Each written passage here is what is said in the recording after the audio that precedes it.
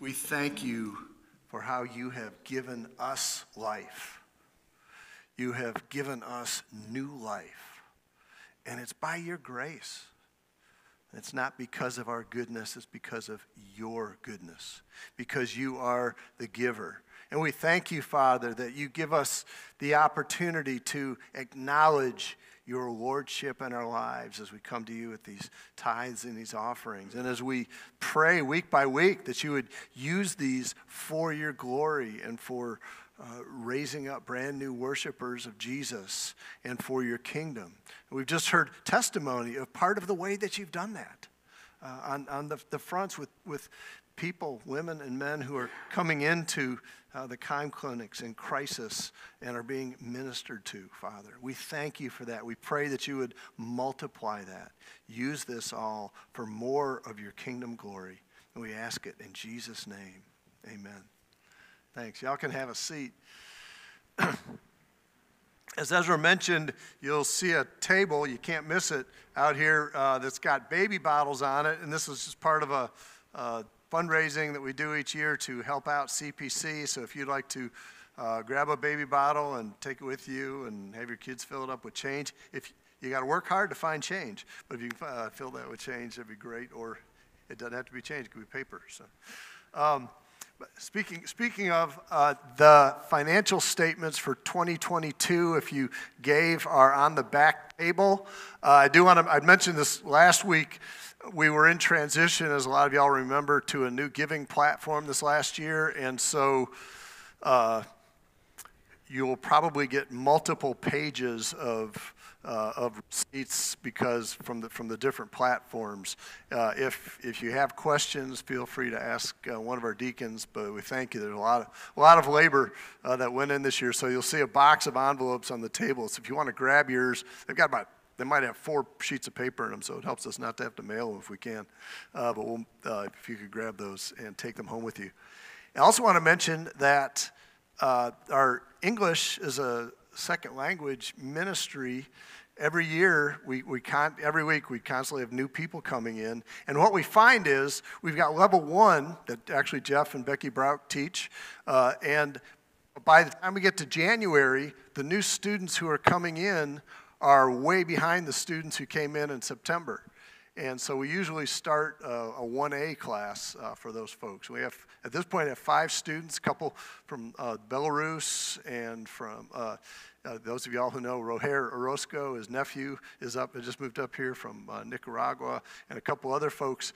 We could use some volunteers to help with that. So if you would be, it's on Tuesday nights from 7 to 9. It's just a great, neat ministry. We actually have a couple folks in our Inquirers class this year who are kind of products of our free English classes, and so we're thankful to minister to folks who are in our midst. We've been praying for decades for God to reach the nations, and now he's bringing them into our neighborhoods, and we're very thankful for that, and it's blessed to be able to worship God together with them. We're in Genesis 1 this morning. A lot of y'all know we've been doing a series in the Gospel of John, and we broke for Christmas, but in order to kind of come in for a landing and have the resurrection on Easter Sunday, we're not going to start back up again until mid-February. So we've got a couple weeks in here, and we're going to talk about the doctrine called the Imago Dei, the image of God as he created us. And today we're particularly going to look at what that means with regard to sanctity of life. And then the next 2 weeks after that, we'll be talking about how the Imago Dei impacts marriage. As both Jeff and Ezra mentioned, today specifically is the 50th anniversary of Roe v. Wade. I kept thinking, boy, it's got to be really close. And I finally just Googled. I mean, I've always had the date imprinted on my brain, and sure enough, I thought it was too good to be true that it's actually today, Sunday. That was a 5-4 vote, so it's not like it was unanimous, but it nonetheless set the course for 50 years. Abortion is one issue that falls under the idea of sanctity of life.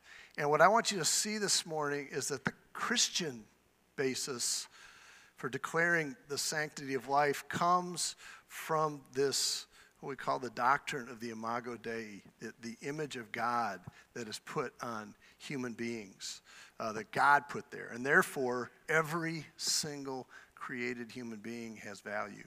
We're going to talk about some other issues as well at the end, but because sanctity of life has a broad application. But what I want to tell you first before we move into it is that we believe these are theological issues, not political issues.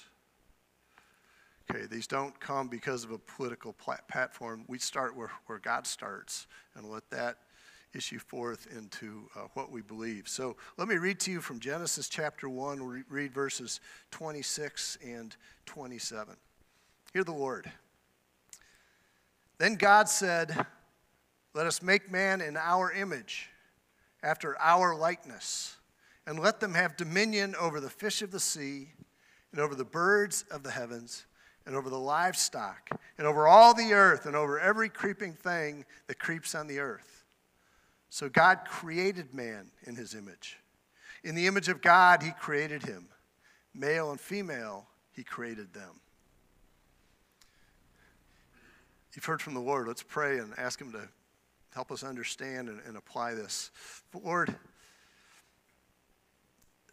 thank you that you communicated to Moses and through Moses to write down what you did and specifically what you said as you brought about the creation, our own world. And Father, we pray that you would give us understanding, your spirit by which you created through your word, that spirit would work in us. Give us hearing ears and hearts that receive it, and that help us to think through, to process the implications of what this means. And we ask it, Lord, in Jesus' name, amen. Well, in those verses, God explains his creation of humankind. When he says man, he says he created them, male and female. So this was about all humankind. And the first thing I want to look at with you this morning is that the image of God is the foundation for the sanctity of life. That God stated his intent that he was going to make mankind in his image uniquely, and then he accomplished that intent. And it was unique because all the other animals and birds, the fish in the sea, the land animals, the plants, every one of those, God made them and said they would be fruitful and bear fruit after their own kind. But he didn't say that here. The application of the Imago Dei is that the Bible suggests that the Imago Dei affects the human rights because God made mankind in his image. All the other plants and animals were according to their kind. Only man is not listed as according to that kind. It's according to God's kind.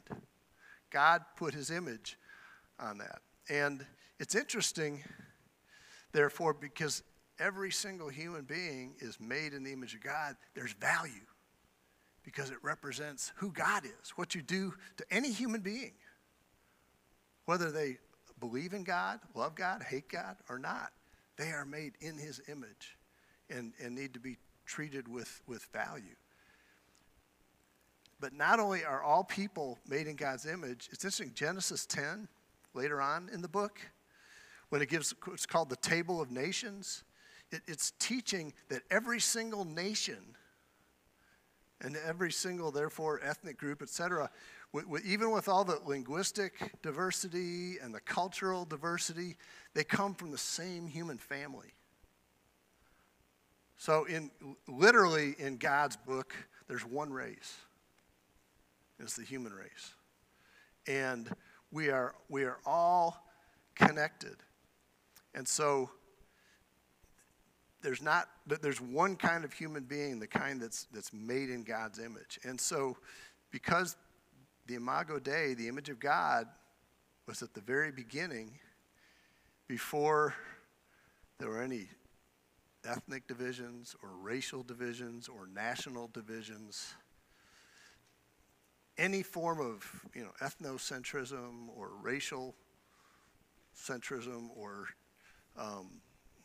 gender superiority needs to be called into question, because the first thing is that we are all equal before God with one another. And so you could phrase this as the right of all people to be treated justly and fairly.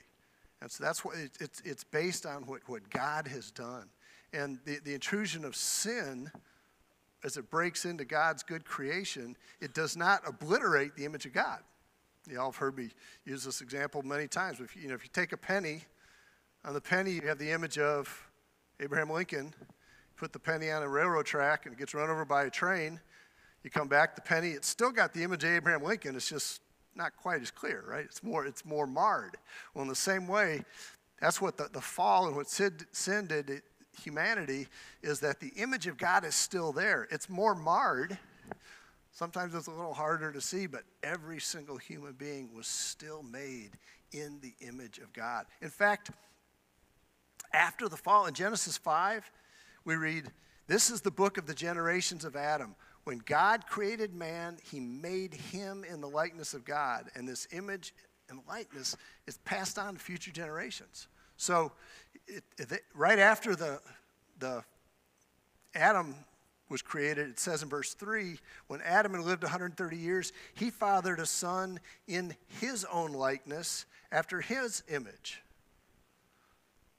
So if Adam was made in God's image, and then he fathered a son, Seth, who was in his image and his likeness, what's that telling you? He also was made in the image of God. And after the flood in Genesis 9, after they've come through and they get off the ark, and God speaks to Noah, and he tells Noah, again, he declares that they're in God's image and they're to be fruitful and multiply and show off who God is, that the Imago Dei. In fact, he tells Noah that because man is made in God's image, that's why murder should be punished by capital punishment, because it's the equivalent of killing God, to murder another human being.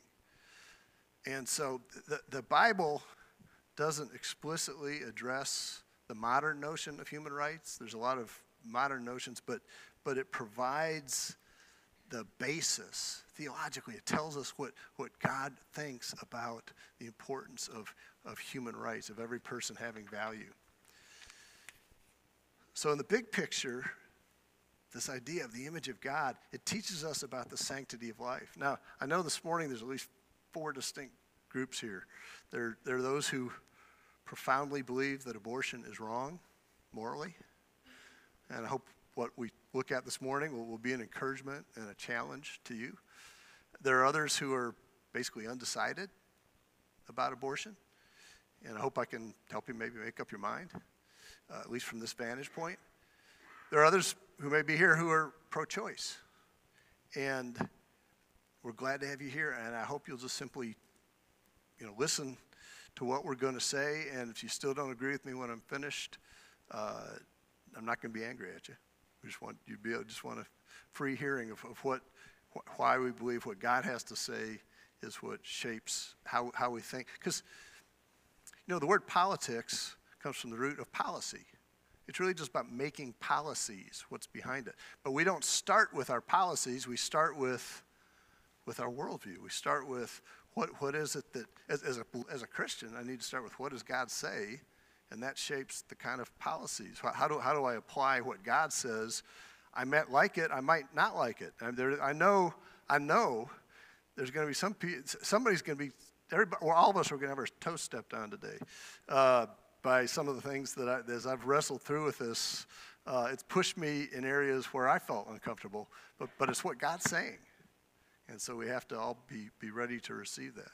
And the fourth group, there's almost certainly some women here who've had an abortion.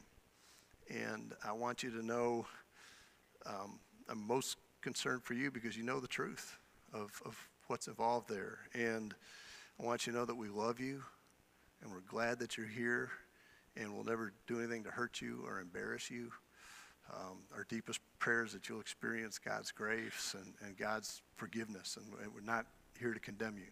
Okay, so I want to promise that.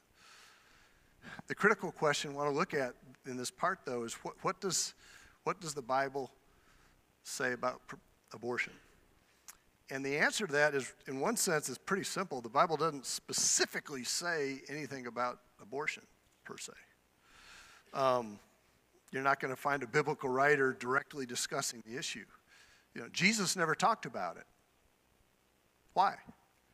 Because it wasn't important? Or because it wasn't wrong? No. The reason Jesus doesn't talk about abortion is it wasn't practiced in Israel. It was practiced during that day. It was always a pagan practice. And it was something that happened in Greece, in Rome, in many of the other cultures. It happened when Israel came to the land of Canaan. Child sacrifice was a routine, regular event. And unfortunately, in the early days of Israel, there were many of the Israelites who fell into being just like the culture around them, and they did sacrifice their children. We read about some of the kings who were sacrificing their children. We read the prophets calling out the people of Israel for being just like the pagan people and sacrificing their children. But by the time of Jesus, the Jews, because of God's laws to them, did not kill the unborn. So there wasn't a reason to address it, so Jesus didn't speak to it. But that doesn't mean the Bible's silent on the issue. In fact, it actually has a lot to say about the value of unborn human life. So, for example, in Psalm 139, it says, "For you created my inmost being. You knit me together in my mother's womb. I praise you because I am fearfully and wonderfully made. Your works are wonderful. I know that full well. My frame was not hidden from you when I was made in the secret place. When I was woven together in the depths of the earth, your eyes saw my unformed body. All the days ordained for me were written in your book before one of them came to be." I mean, that is the strongest statement of God's prenatal care in the Bible. How much does God say that he knows about the baby growing in the womb? Everything.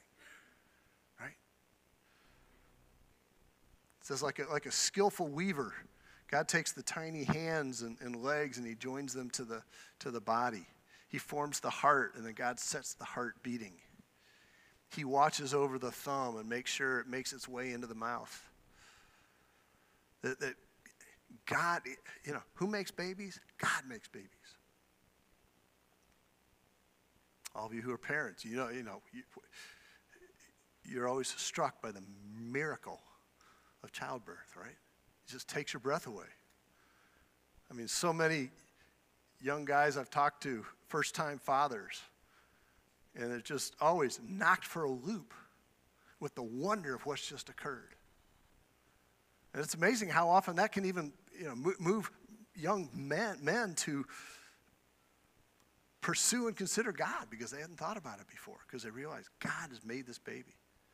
Likewise, in Jeremiah, as he tells the story about his calling to the ministry, he says, "The word of the Lord came to me saying, before I formed you in the womb, I knew you.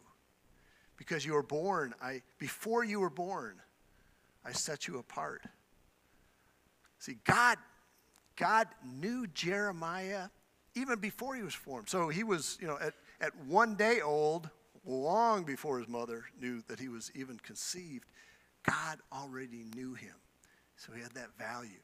And so when we see the unborn, it's designed to move us to worship God, for they are his creation. That's where they have come from, and that's part of the beauty. And so it really calls us to just proceed with a holy caution with regard to unborn life and a respect for life. That God is everywhere in the womb, and his fingerprints are everywhere.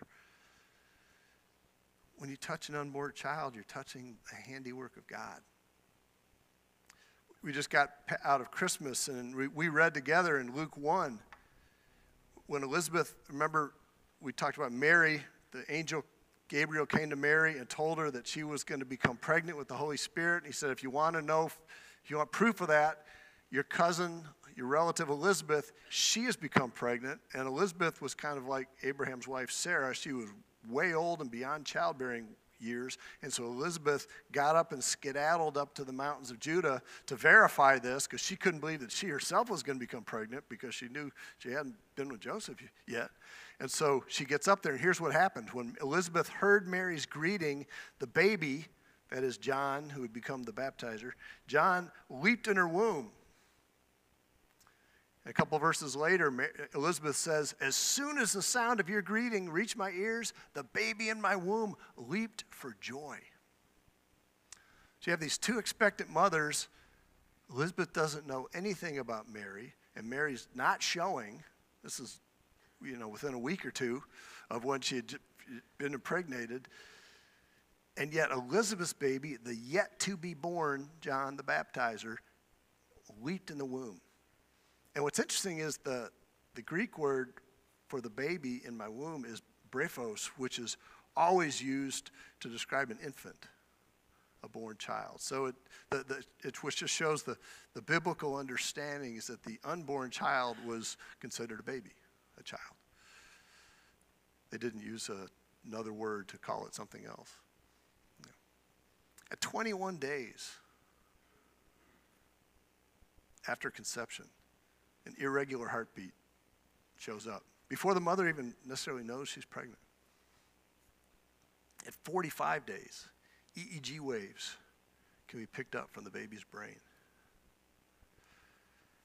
In the 9th and 10th weeks, the thyroid glands and the adrenal glands are functioning, and the baby can squint and swallow and move his tongue, and the sex hormones are present. By the 12th and 13th week, they have fingernails, the thumbprints are formed. The baby has a separate identity from the mother. And all that's within the first trimester. The baby is an individual. The baby is not part of the mother's body. It's just attached to it. There was a doctor I read who spoke about, he asked a doctor, a friend of his, who was doing abortions, if he could be present while that happened. And as he observed, when the needle was inserted with the chemicals to kill the baby, he saw the baby inside just react and fighting for life. And he said his whole view, what he thought, and this guy had been through medical school. He was already a doctor. But he just didn't understand what really happened. And he saw it happen, and his whole view of abortion changed. Bernard Nathanson was one of the founders of NARAL, which was the National Abortion Rights Action League, that was the initial organization back in the 70s that got Roe v. Wade passed. He was a founding member. And he left that group after he saw a sonogram, because he realized it was really a baby. Remember, Ezra said that part of what that decision was declaring was that the child inside was not a baby, was not an infant. This guy's one of the ones who worked and campaigned to get that passed, and he realized he was wrong. All humans are made in the image of God. If you take that 60 million abortions that Ezra mentioned in the last 50 years, and you compare the total American casualties in all of the wars that we fought, the Revolution, the War of 1812, Civil War, Spanish-American War, World War I, World War II, Korean War, Vietnam War, it's just over 2.5 million. 2.5. So there's been 24 abortions for every wartime casualty. You think about how many people that's removed from our country. And there's a lot of victims from abortion. Obviously the children, but also many of the mothers, some of whom have physical repercussions. Some just battle with emotional grief or guilt or sorrow. Some psychological, some hardening of heart. 50% of abortions are repeat abortions. And so it's hard to reach those women. And some of the victims are those who work in clinics that perform them, that clinics are generally open in poorer areas, and a lot of times the employees may feel trapped in their job. They have to do it. They feel like they have to do it. One of the neat things about the Keim Centers is that they provide free sonograms for the mothers and fathers to be able to see the baby. It used to be, unfortunately a couple of years ago, the law changed in Virginia. It used to be sonograms are required before an abortion, and Planned Parenthood charges a couple $100 for that, and they wouldn't show the picture, they wouldn't show the sonogram to the parents because they know what happens. That's one of the neat things at the Keim Center, talking to folks who work there over the years, is when the father and or the mother sees the sonogram and they see the baby there, it changes everything. Just like Bernard Nathanson, when you see, oh, this is a life. You confront reality. But they don't stop with that. If the mother is willing, they provide free prenatal care.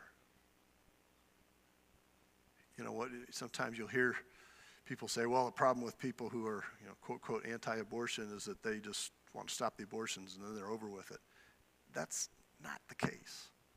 There's care offered to these mothers and fathers.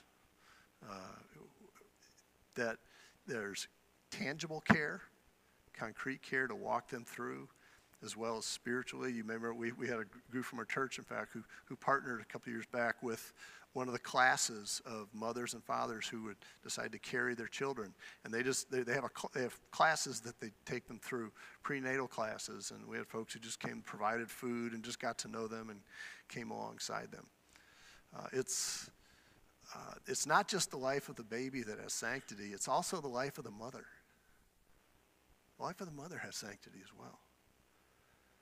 well as the life of the father. And so they have a closed closet and staff that help them, partnering with churches like Ezra.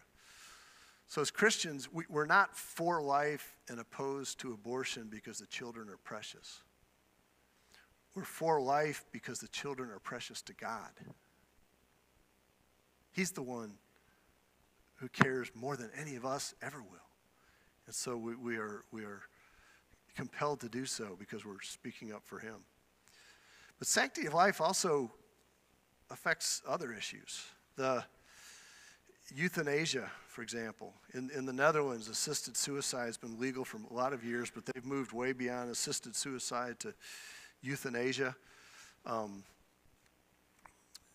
They've moved from euthanasia for terminal illness to euthanasia for chronic illness to euthanasia for mental stress. They've moved from voluntary euthanasia to involuntary euthanasia. They call it the termination of a patient without specific request. And Canada's been doing the same thing. Canada's just done this in a few years. I just encourage you to Google Canada and euthanasia of what's going on there. Just in recent weeks, they've removed any restrictions on euthanasia, and they're even suggesting offering to euthanize those who are too poor to continue with dignity. If you ever read the history of the Second World War, the Nazism, that's what that was. People who are physically or mentally incapacitated. I mean, that happened in our own state of Virginia back in the beginning of the last century. They sterilized people who had mental illness so it wouldn't pass on. It's awful. It's tragic. That's the euthanasia that we need to guard the sanctity of life because all humans are important. God's the one who determines when he brings us in and when he takes us away. Racism is a sanctity of life issue. Monday was Martin Luther King Jr. Day. And his niece, Dr. Alveda King, she's pointed out that abortion is the ultimate form of hate, the ultimate assault on his civil rights. She says, as one of God's microphones, I'm often required to say what people don't want to hear. Abortion is racism, in that abortion takes away the civil rights and lives of our weakest and most vulnerable members of the human race, unborn babies. And there's another black pro-life advocate, Star Parker. She said, we can talk all day about Black Lives Matter, but if we exclude abortion from the discussion, we've excluded the fundamentals of it. If Black Lives matter, then black women matter. If Black Lives matter, then black children matter. If Black Lives matter, then black babies matter. Blacks make up 12% of the American population and 38% of the abortions that have occurred in this country. 38%. You know, when Margaret Sanger founded Planned Parenthood, the intention was to target the birth rate of the African Americans in our country. And she was what we call a eugenist, that there was a whole crew of people, and there still is, who believed that the unfit people needed to be weeded out of the American society. It was the product of thinking of evolution, the survival of the fittest. So they wanted to get rid of the unfit. Even today, 79% of the Planned Parenthood facilities are within walking distance or located within predominantly black or Latino communities. You know, Sanger got her wish. 38% reduction in the black population.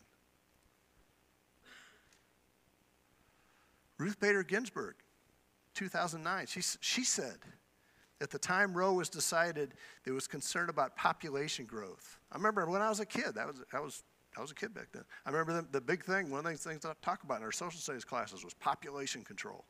That was a big word. But Ruth Bader Ginsburg said, and particularly growth in populations we don't want to have too many of. She owned it. She called it for what it was. Sanctity of life applies to abortion and euthanasia and racism. And also, when Jesus gave the command that we're to love our enemies, it's grounded in the Imago Dei. You know, the Sermon on the Mount. He says, you know, you have heard, love your neighbor.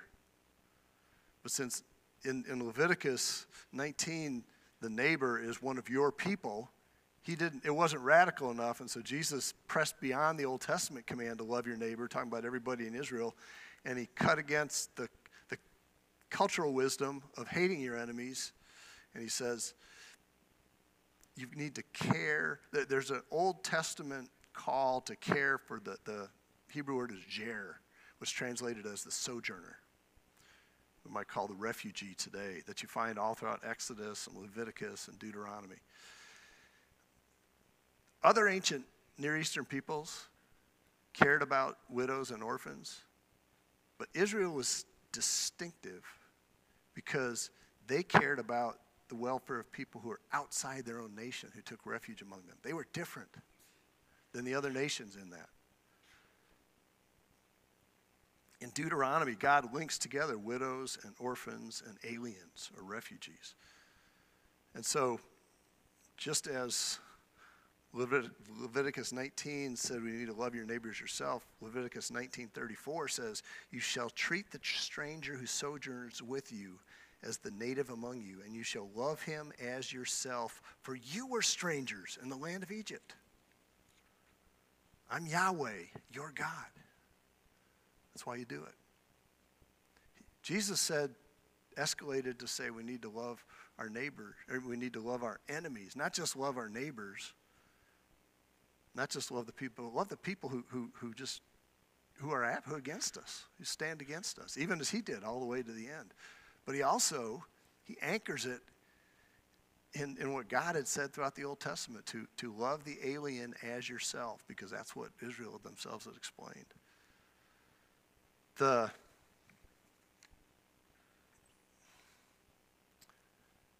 Jesus just pushes it further, not just loving your neighbor, not just loving the aliens and the sojourners, but loving our outright enemies.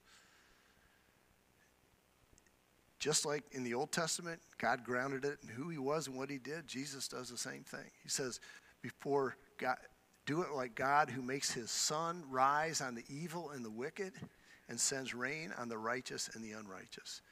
Jesus says, so be merciful as your heavenly Father is merciful. So we do it because God is doing it. So the practical ethic of the Imago Dei, to love our enemies.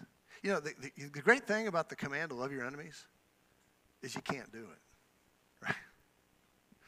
You need the gospel. You say, God, you're not letting me off the hook on this, but I can't do it. So you've got to enable me to love this person when I'd rather freeze them out or punch them out or chew them out. I'll have to bless them out in a different kind of way. You know, but you've called me to bless them. God reminds us of our dependence and our reliance on him. What does this mean for like policy, for example?